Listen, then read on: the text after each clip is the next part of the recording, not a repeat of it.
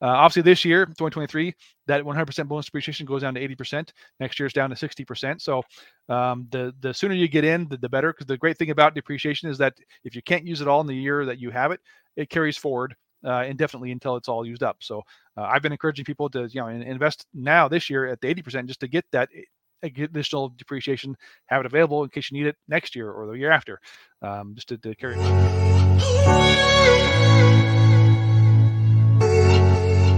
All right, welcome to Real Estate Hustlers Podcast. I'm your host, Josh Appleman, founder and CEO of Appleman Properties.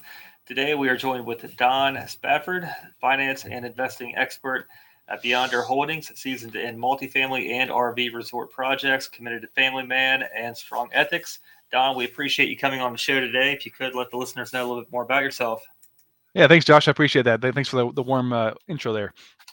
So a little bit about myself. Currently, I live in Idaho Falls, Idaho. For those that don't know, that's East Idaho. We're about an hour and a half or maybe 2 hours from Yellowstone Park. So it's a great area.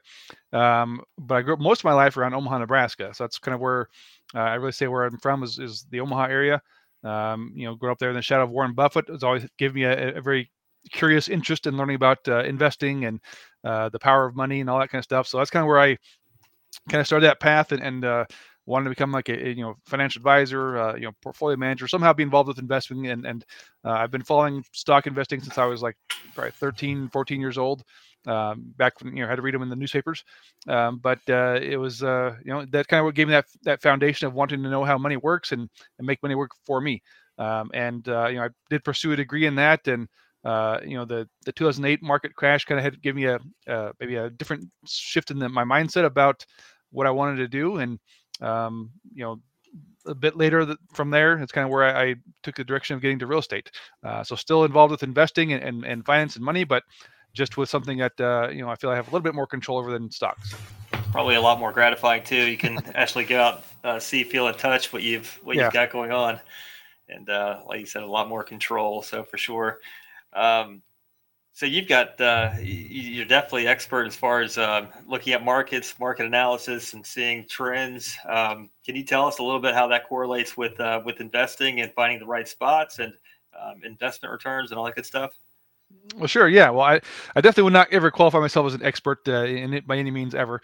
I try to keep myself a bit humble and know that I don't know everything.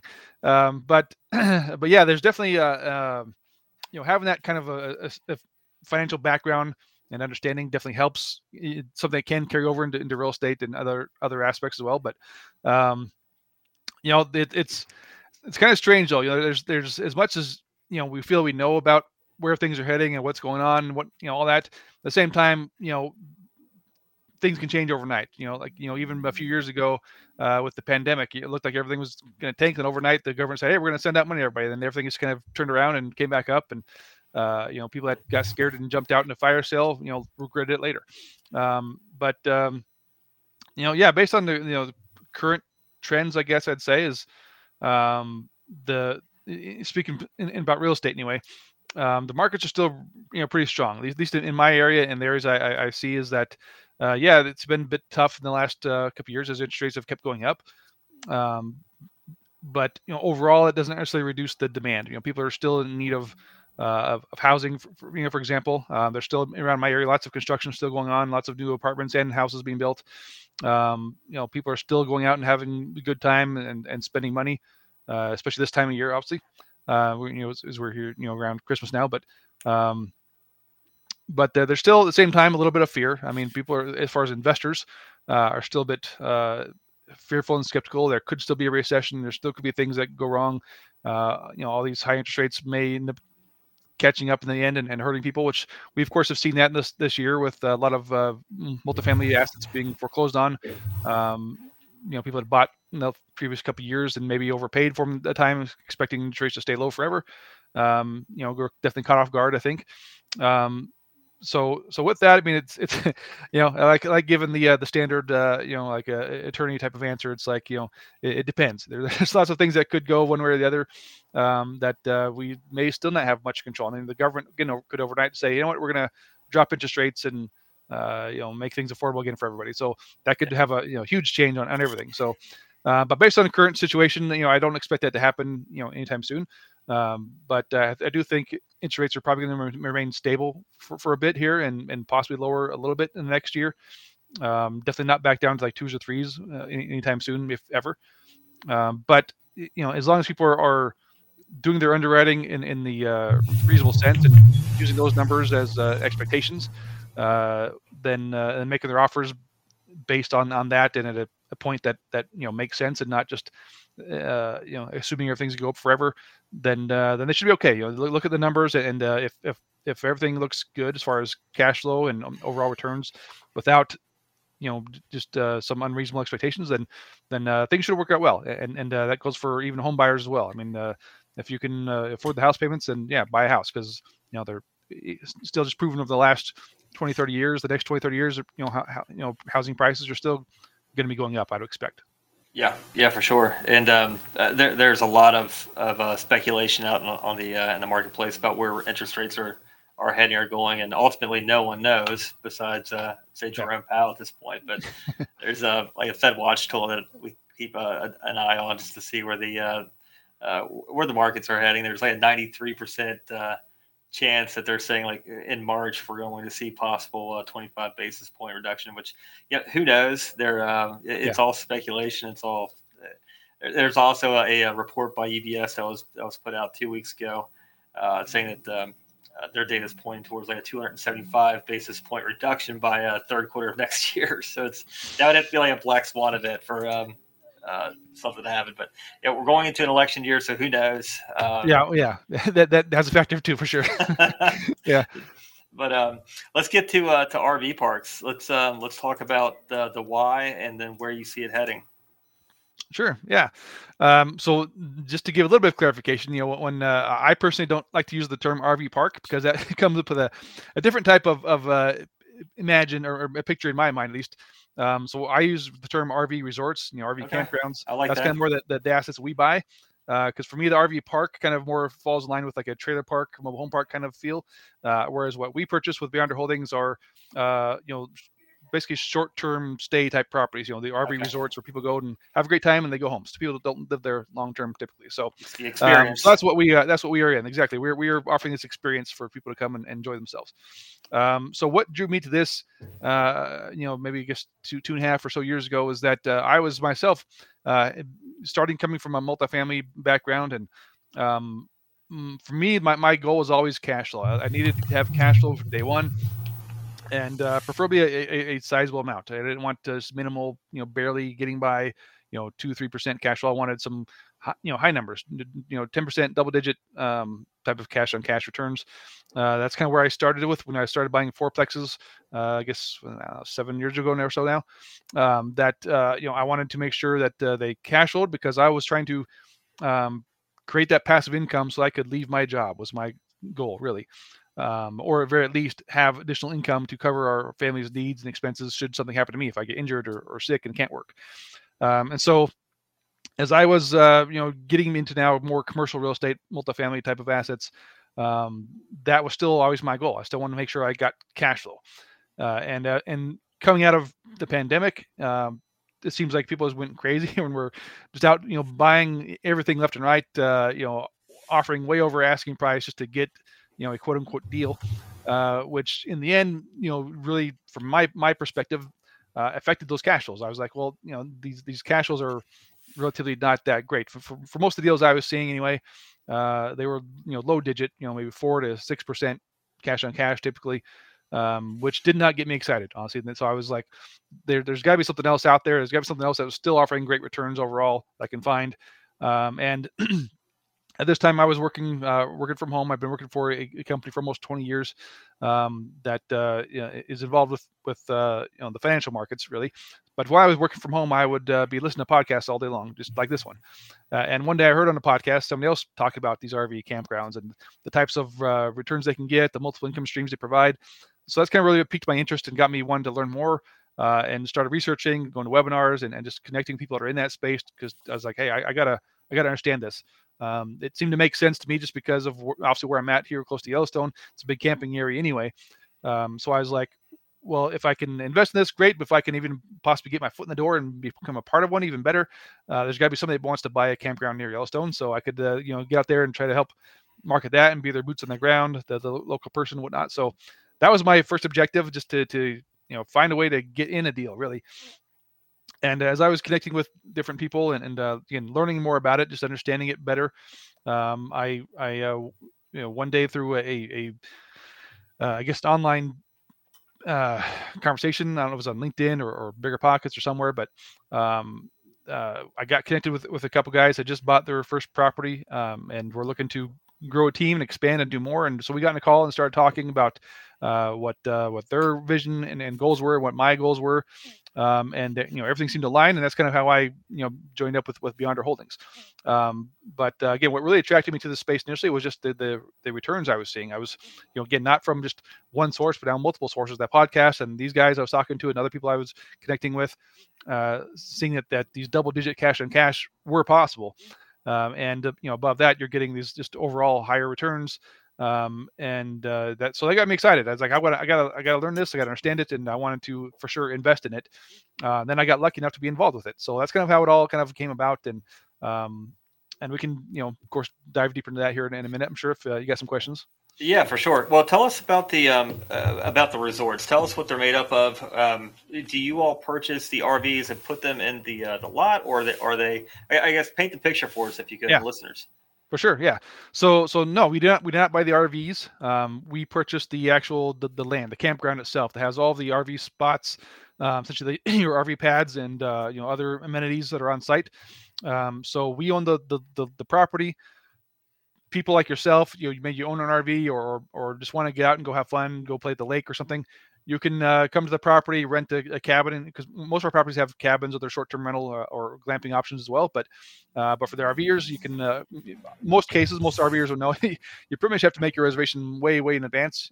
Most cases, you're going to be filled every weekend to even try to expect to just pull in and get a spot. So, but assuming you made a reservation right ahead of time, you can pull in, park it there, plug in, get all your utilities, water, sewer, electric, and then just hang out there for the weekend or the week or however long you're planning to stay. Use all the amenities. Go rent a boat, go boating. Rent a golf cart and drive around the property. Come out to one of our concerts that might be going on. All these different activities that are just there to have fun with and enjoy. And then when you're done, you just unplug it all and you drive out and either go home or go on to your next destination wherever you're traveling.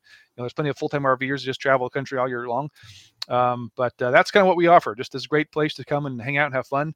And then, go on your way and go back to wherever else you're going to. Okay, got it. And then, so tell us on the operator side, what does that consist of as far as you've got boat rental, you've got I guess maintenance would be maybe just upkeep, so killing weeds and let's talk about what it takes to operate the thing. For sure, yeah. Well, in this sense, of course, being this destination, experience type of campground, right? It is very much labor intensive. It's not as simply just hiring a property manager and making sure everybody pays the rent on time and nothing much else, right? We have a full staff that's on site on these properties. People that run the camp store, possibly the boat rentals, maybe a little bar and grill kind of thing. Some of our properties have hotels and other things on them as well.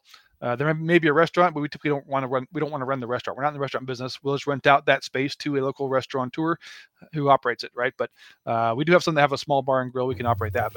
But yeah, so overall, it's very much labor intensive. The operations is very intensive. We have so that's one of our biggest expenses, just the employee staff costs as well as insurance. As far as insurance goes, I mean, I know a lot of people that are in the multifamily space that try to get the cheapest insurance you can possibly get to keep your expenses low. For us, we want to make sure we have the best coverage we can get, and that obviously comes at a cost because, people are at risk, and there is a risk somebody could drown or get run over or somehow get injured or killed on the property. So we want to make sure we're very much covered for any of those types of, situations. Not that I hope we'd expect that to ever happen, obviously, but it's always a possibility.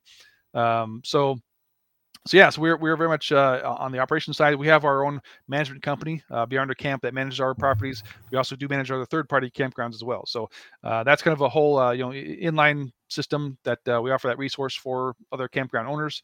So we oversee all of our properties, and then are in constant contact with our general managers that are on site managing those properties, who then oversee their staff at each property as well. So on the insurance front, do you all have each person that owns an RV? Do you have like a blanket policy or something that can come in to kind of limit your all's exposure as well? That's a great question. I honestly don't know the answer to that question. I'm not involved in that part of it, but I'm thinking like multifamily. We have tenants that have it's a requirement for tenants to have insurance as well. Insurance, right? Yeah. Yeah. Obviously the people who own their RVs are going to have their own insurance for their RV, right? So in case they have, tornado or something that damaged their RV. So I assume that more or less would be sort of like that. Obviously, we're not going to require someone to get insurance for the weekend they're there to cover their spot. Seems like if you go to rent an Airbnb, you're not going to, require to get insurance for that weekend you're there. But each person would have their own insurance anyway. It's a vehicle on the road. It's going to have insurance on it. So they're insured personally for their vehicle or their RV. But above that, there would not be, I don't think, any other insurance that they were required to pay to come and stay there. There might be a value add component there. Little nuggets, because Airbnb, there are some hosts that require the guest to put a deposit on for possible damages, or click a button and do an insurance, which is reimbursable. But there's always new things that pop up in every industry just like that, because now it's another carrot on the stick type of deal. But sure, that could be a value add, and that's kind of leads to what I wanted to get to. So say you buy the land, what are some value adds that you will go and deploy for your investors to create the property more valuable, to do a refinance if you all do them, or a disposition? Sure. Yeah, for sure. And thanks. That's a great idea, worth looking into for that insurance. So we'll check that out. For the value adds, again, all the properties we purchase with our investors are value add still, right? We don't just buy a turnkey property, which we could do and it would operate fine, but we're of course looking for even higher returns to give back to our investors. So a big component of our value add is expansion. We want to find first of all, a great property that's already operating well, just maybe not to its full efficiency that it could, because these are mom and pop owners typically, so they have limited resources maybe. But if it's a great property, great location, we see that there's demand there, we'll expand it out, add on more RV sites, add on more amenities, just general improvements as well. Maybe, improving the actual, the RV pads themselves, make them nicer, putting in possibly a private, like fenced in pet area, possibly a fire pit, little picnic area, all kind of private things that make it like a more of a higher end kind of resort type of feel. The biggest things we have expansion, and the amenities are two of the biggest things we want to add on. Besides just the general improvements, making it look nicer, make the bathrooms clean and neat, bringing in good strong Wi-Fi, which we offer for free as a free amenity to our investors, to our guests, because that is pretty much an essential thing to have these days. Wasn't so much in the past, but today it's what we call like the fourth hookup. You got your water, electric, and sewer, but Wi-Fi is also a necessity these days. A lot of people that work from home or work remotely from their RV, so that is a requirement. So we offer that for free to our guests. I know some other campgrounds charge for that, but we don't. And then again, on top of that, there's just almost the sky is the limit as far as what you can do with the campground. Whatever you can think of is something you could add on and bring in, is likely something that would still work and make money. Just even so if you have a small pond or something, you can still bring in like some kayaks or paddle boards and just rent those out, and those will do great to bring us additional revenue as well. We find ways. There's many mom and pop owners that, for example, will close down their campground during winter. So it's like in a winter state that gets cold and snow.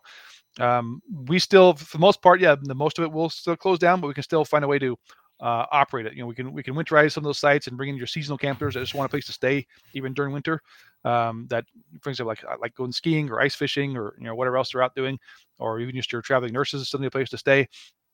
So we can winterize those spots and bring in seasonal campers to stay during those winter months, where mom and pop owner just would close it down completely. And there's been a few that we've purchased where those mom and pop owners would close it down and just let people store their boats and RVs there for free during that season, well, of course, we'll charge now. We can charge for those people that want to store their boats and RVs in there. Nice. So that brings additional revenue. We also bring in a lot of reservations for the upcoming season during that time. So different things that we can implement still to bring in new revenue that was otherwise not there previously. I was talking to there was another operator. This is probably last year, but they have I think they use like probably a white labeled app, but they the guest is able to actually get firewood to deliver to their spot like on demand. So it's different. It's cool to hear that, and it's another revenue stream. Cause that's what I like to hear is how many revenue streams does this thing have? Because ultimately it'll hits the NOI. Exactly. What do you all look like as far as like maybe I guess the delta from what you all have taken, say mom and pops, to where you all can push it? Like how big of a spread are you looking at? Yeah, it's going to vary by property, obviously, depending on what possibilities are there. And I'll say some of these what I consider, mom and pop are still, under like a major franchise. Like we've purchased several properties from KOA and from the Jellystones that are out there that are still mom and pop owned property, but they just have the franchise model from those other companies. Being that with the franchise, they offer help to bring in, people with the branding, but they don't really do much else beyond that to really provide resources to build it out like they'd like to do. So for example, when we just actually purchased this last September, amazing property in a great location. It's about double what normal average occupancy is in a campground. So very, very high demand property. They just never had the resources to do much more with it. And so this one gives us pretty much potential to possibly quadruple the size of the property based off the number of spaces available to build out more RV sites, add in a marina with boat docks that was not currently there, even though they're on a big lake. Nice. Bring in aqua parks and other things that are just pretty much a necessity to really have there that just is not there. The other big thing there as well is food. There's not this property, they don't have any type of food offering.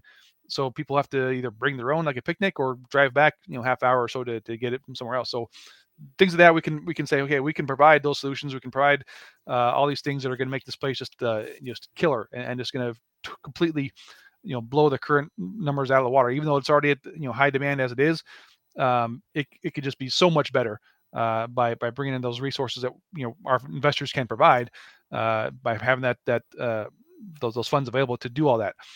So this one, for example, it already does well. And I don't know the numbers off the top of my head, but I want to say probably about $1.5 million currently for the revenue that's already been doing it on its own. So we project that, of course, to be way more than that, probably 4 or times more than that or so. Typically on our average property, what we're looking for the makes it a potential deal for us to bring to our investors is first of all, of course, the cash flow. We're looking for that double digit, 12 to 15% cash on cash is kind of the average we target for a 5-year hold.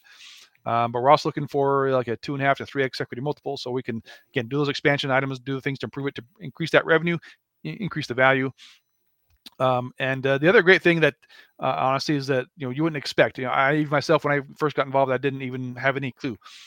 Is that the depreciation typically can be much higher for campgrounds than for other assets. I would not. I would not know that. Can you get into what that looks like? That's incredible. Sure. I can definitely do that. And so again, I'll say I'm no expert on this. I'm not a tax advisor, CPA, but from what I understand anyway, right? When you do a cost segregation study, to therefore get that accelerated depreciation, initially myself, again, I was like most people think, oh, it's mostly land. What's there to depreciate? You don't have money buildings and whatnot.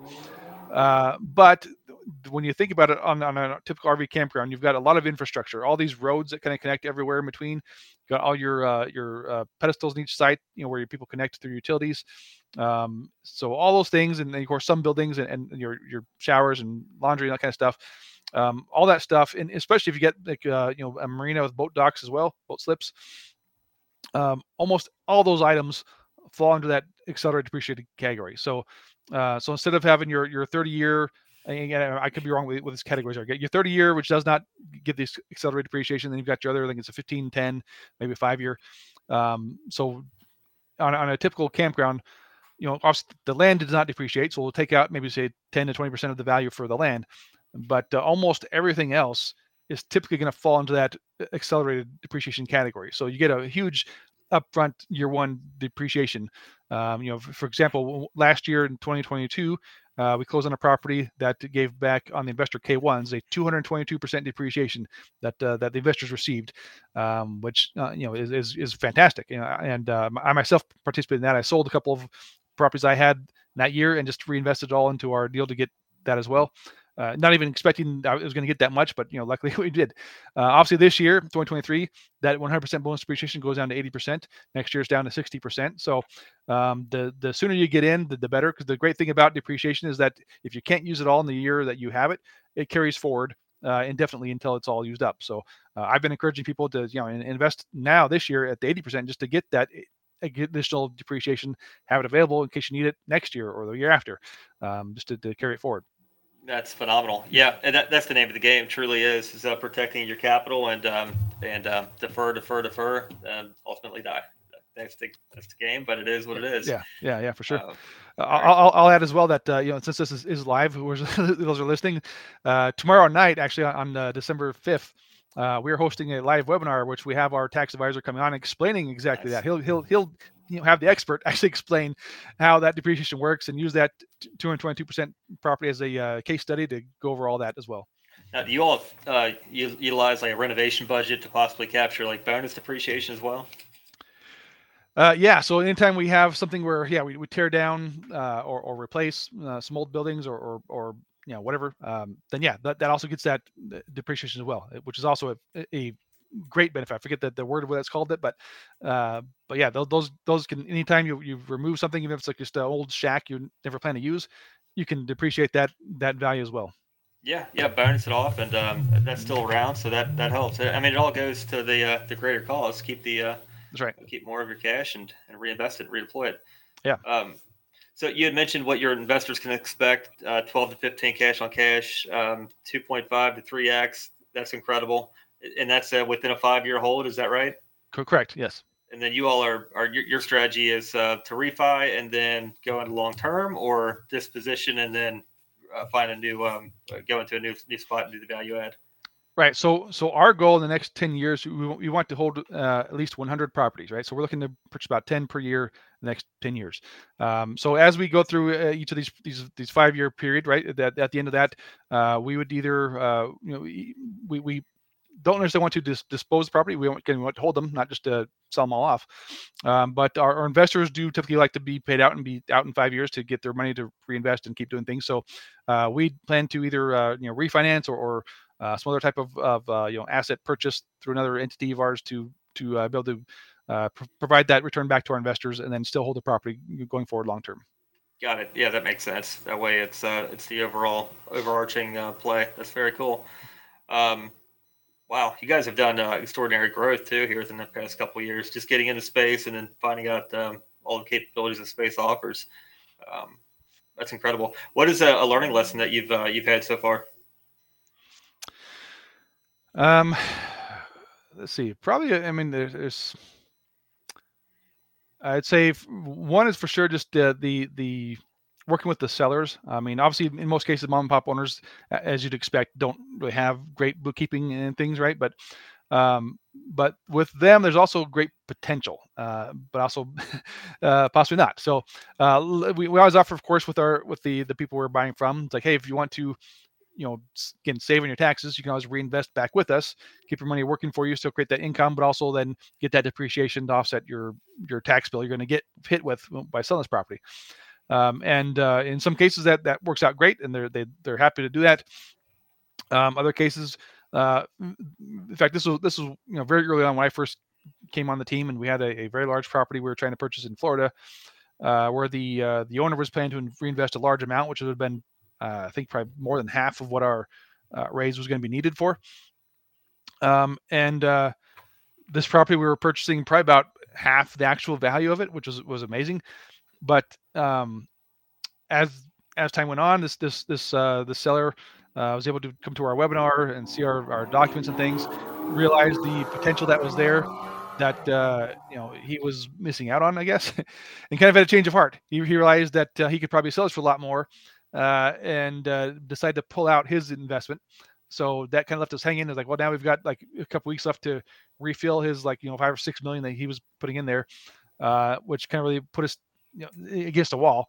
So much to the point where we had to just back out. We had to withdraw and save our earnest money because we didn't feel we'd be able to get the amount raised to close it in time.